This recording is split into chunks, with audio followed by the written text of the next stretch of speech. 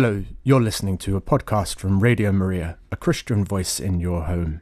Radio Maria is a 24/7 Catholic radio station broadcasting online via our app, Radio Maria Play, and on DAB in an increasing number of areas.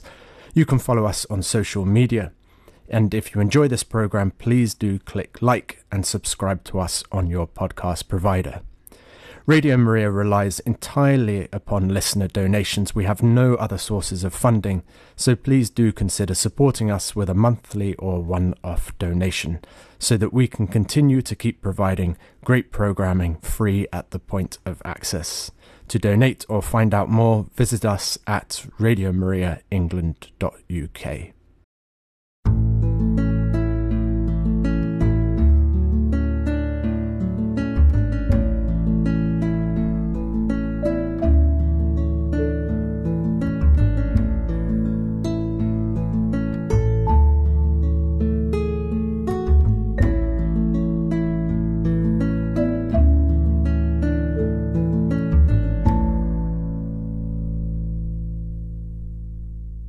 Hello, you are listening to Radio Maria, and this is Fr Toby with your word for today on the feast of St. John Fisher the Bishop and St. Thomas More. And we begin today with the Gospel from today's Mass. Jesus said to his disciples, "Take care that no one deceives you, because many will come using my name and saying, 'I am the Christ,' and they will deceive many. You will hear of wars and rumors of wars. Do not be alarmed, for this is something that must happen, but the end will not be yet. For nation will fight against nation and kingdom against kingdom. There will be famines and earthquakes here and there. All this is only the beginning of the birth pangs. Then they will hand you over to be tortured and put to death, and you will be hated by all the nations on account of my name. And then many will fall away.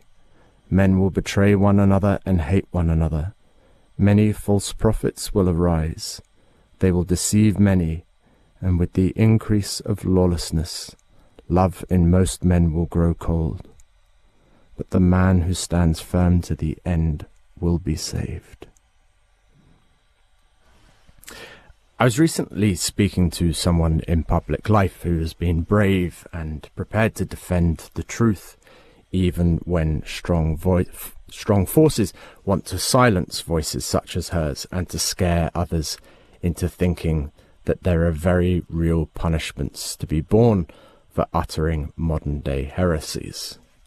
One of the things that she said is that when you say such things, you get hammered in the media, but actually on the street, people thank you for having said what is patently true. We also had Katie Faust on the radio yesterday speaking about her radical idea. Well, radical in terms of contemporary discussions about sex and the family, not so radical in terms of the truth, saying that the rights of the child ought to be put first. And she spoke of all the heat that she has taken as a result. And she also said that she was not the sort of person who enjoys this sort of situation. There are types who do just enjoy being outspoken. But we live in times where it cannot be left to just them to speak. It's okay to enjoy being outspoken as long as your main motivation is speaking truth. It's also okay not to enjoy it, but the truth must always motivate you more than your public standing. As Katie said, fear God more than you fear the loss of reputation. There have been different sorts of martyrs in the life of the Church. One of the most famous martyrs is St. Ignatius of Antioch. I used to sit beneath his relic and picture in the Church of San Clemente in Rome, and we have a letter he wrote on the way to his martyrdom, and it includes a plea to its readers not to try and save him. St. Ignatius writes as follows: "I write to the churches and impress on them all that I shall willingly die for God unless you hinder me. I beseech of you not to show an unseasonable goodwill towards me. Allow me to become food for the wild beasts, through whose instrumentality it will be granted me to attain God. I am the wheat of God, and let me be ground by the teeth of wild beasts, that I may be found the pure bread of Christ. Rather entice the wild beasts, that they may become my tomb, and may leave nothing of my body, so that when I have fallen asleep in death, I may be no trouble to anyone.